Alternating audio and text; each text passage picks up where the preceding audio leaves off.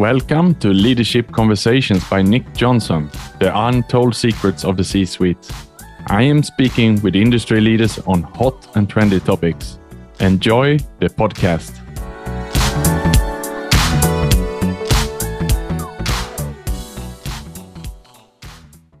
Today I have with me Ross Swan. He's an executive coach with soul-inspired leadership.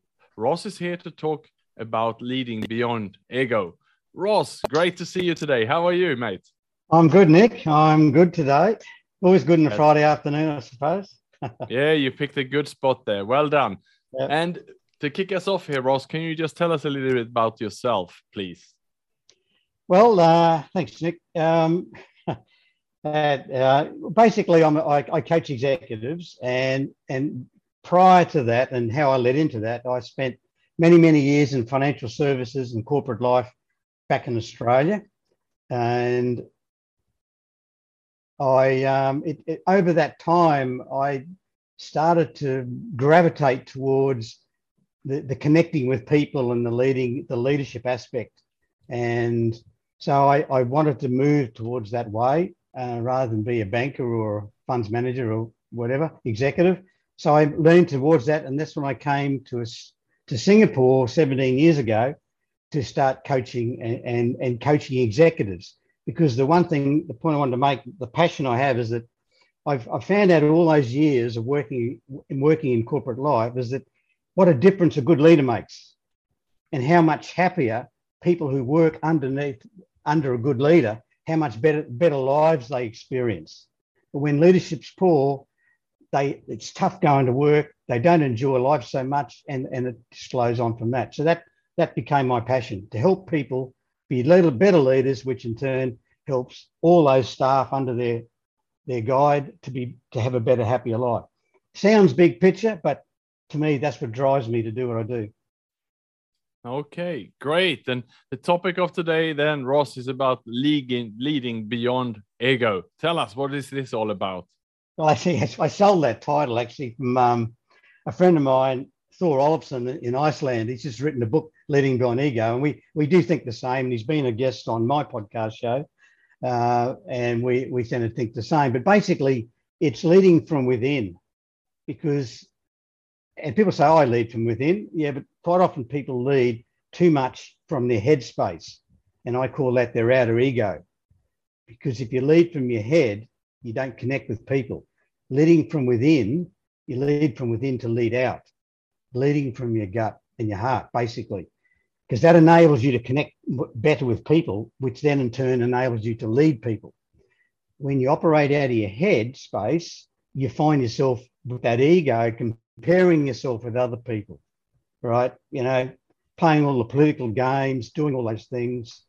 That's the key, is how do I lead from within to be consistent and just concentrate on leading to be a better person and a better leader myself, not worried about what other people will say. Am I better than that person? Are they better than me? All that stuff that goes on to your head, and then playing ego games that I've shown them. I've just yelled at them in the office just to show everyone else I'm really tough and I hold everyone accountable. Things like that, they don't work.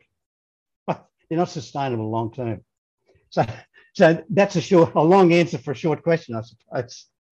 Well, it's certainly exciting, Ross. I think we could talk about this all afternoon, but let's get down a little bit more deeper here. Perhaps you can pinpoint what are the three key things we need to know about leading beyond ego. Well, the key is to get into your inner self, and to do that, you have to spend time with yourself. Now everyone says, I spend time with myself. Yeah, but literally spend time with yourself. Now, look, Nick, for one thing, I know you do a lot of sport, right? You run, you cycle. That's spending time with yourself. And particularly when because your thoughts come into your head. You ignore everything else that's happening in the business world. You're just in the zone. And that's when thoughts come to you. And that's what I try to help my executives do that regularly. And all the good leaders I've coached, they all do it. Without exception, they all take some time out to be with themselves, get rid of the noise around them, as they say, and just be themselves and work on themselves and self-reflect, etc., etc. So that's number one. And the second thing is not to overthink things. Yeah. So, like they try to, as humans, we all have brains. That's what separates us from the animal kingdom or the rest of the world. But that's to think and to analyze data and to think things and project things. But when we get to connecting with people, we've got to go to our animalistic instincts, because people connect by emotion. Now, you want that emotion to be positive, not negative. And if you're a terrible leader and all you do is yell and scream, the only connection that person has with you emotionally is negative. So they'll never connect. They're just working out ways how not to connect. That's all they're trying to do, is to get rid of the pain by putting a barrier around them. Then the third thing is don't judge others. You can assess them, but don't judge them. Judgment's for courts. People are just people. You assess where their strengths are and where their challenges are, but just so that's who that person is. Now, how can I get the best out of that person? That all starts with leading yourself. How can I get the best out of myself first? Because if you can't lead yourself, don't ever expect you can lead other people. It just does not happen. And I'll sneak in a fourth one. Please. Is that unless you know yourself, you'll never know others. That you'll never understand other people unless you truly understand yourself. I like that. And that only happens when you go inside yourself and reflect on what you're doing each day. That's how you learn about yourself, and then you understand others then. Right. Okay. And why should executives then focus on this, Ross?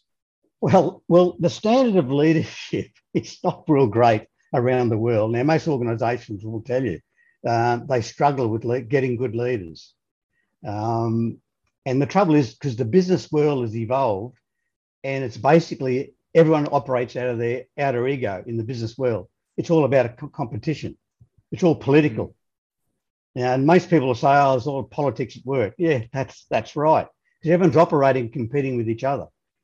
The good leaders just ignore all that noise, just center on themselves and focus on themselves to be the best they can be.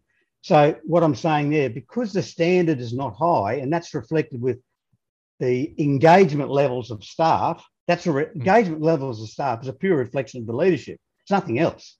So if the engagement levels are below a third, and in some countries below 15, 12%, which is very bad, like it's embarrassing, that's the standard of the leadership. So if you actually focus on this and become a leader who can connect, you've got a great career, because you're the minority, not the majority.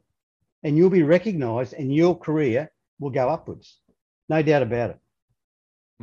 That sounds pretty promising there, Ross. So what have then changed in recent times? We have had a pandemic now. Executives and staff are going back to the office, and it's almost a tug of war here. What have changed according to you? Well, there again, look, it's interesting is people, yes, a bit more reluctant to go back to work, but they're also reluctant to stay at home in some respects when it first starts. Like anything, we all get in the comfort zone, and we just like that comfort zone. And people get overstretched, or gee, I've got to do something different. Or we all like change, but we don't like the pain of change. So people are looking for jobs, etc., before the pandemic, but a lot more are looking for them now, because once COVID hit and they had to stay at home, that was forced on them. Right. So therefore, they've had their life totally disrupted. Then when they're at home, they think, well, now it's been disrupted, and I'm about to think they're probably going back. Well, now I've been disrupted, I might as well look around and see what other jobs are. Where before, I just, I'll do it one day, but I'm just in the routine. I know what bus I've got to catch, all that sort of stuff, right? Now they know, oh, it's been disrupted. Let me look around. That's why there's been a bit of a movement. And these are the sorts of things that are factoring it in. But also people are a bit more sensitive, given they've gone through some pretty traumatic experiences.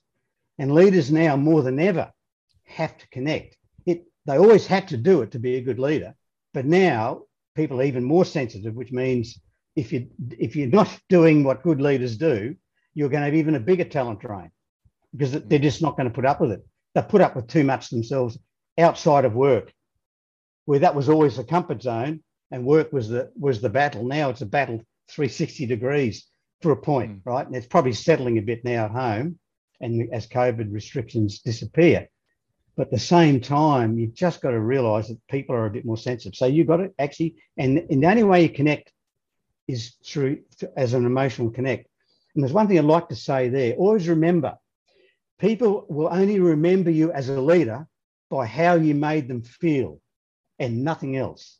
If you think back all the leaders you've worked for, all the people you've worked for, or you've met over the time, you'll always remember how they made you feel. It's the feeling that stays in your memory. So I often do that when I talk to an executive. Write down how people want to describe you. How do you want them to describe you? 5 years after you've gone, how do you want them to be describing you? See, then they start to realize, and they're always flowery words, but I say, now, okay, what have we got to do? What do you got to do every day to actually be described that way? It's not a miracle. It doesn't happen by chance. You've got to work on it every day in order for you to be described the way you want to be described. That's the deal breaker. That's where people are either motivated to do it or go, yeah, I want to do it, but they never do anything about it. It's all a dream, but they never have the discipline to fulfill. Yeah, very interesting, Ross, and thank you for shedding light on this. So we come to the last question for now. How would you then consider that you can use leading beyond your ego as a leader to give you a competitive edge? Well, there again, look, the companies can replicate anything from everyone else. You might have a leading product for a couple of months, but someone will replicate it at some point. So the only point of differentiation are your people, which we all know. But the trouble is you want to get the best out of your people, and the only way to get the best out of your people is by having quality leadership. So the money is in being a quality leader. One, your career is going to go upwards because you're the minority, not the majority at the moment. And secondly, your people will be an effective group of people working, not an ineffective group of people working. That's the differential point. You've got quality people working for a quality leader. That's when businesses surge ahead.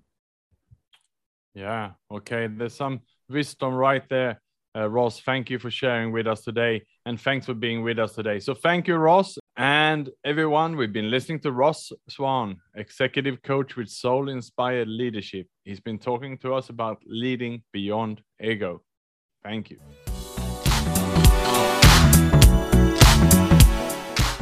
Thank you for listening to Leadership Conversations by Nick Jonsson, the untold secrets of the C-suite. To listen to more episodes, please follow me on LinkedIn, Spotify, or any of my other channels. Thank you.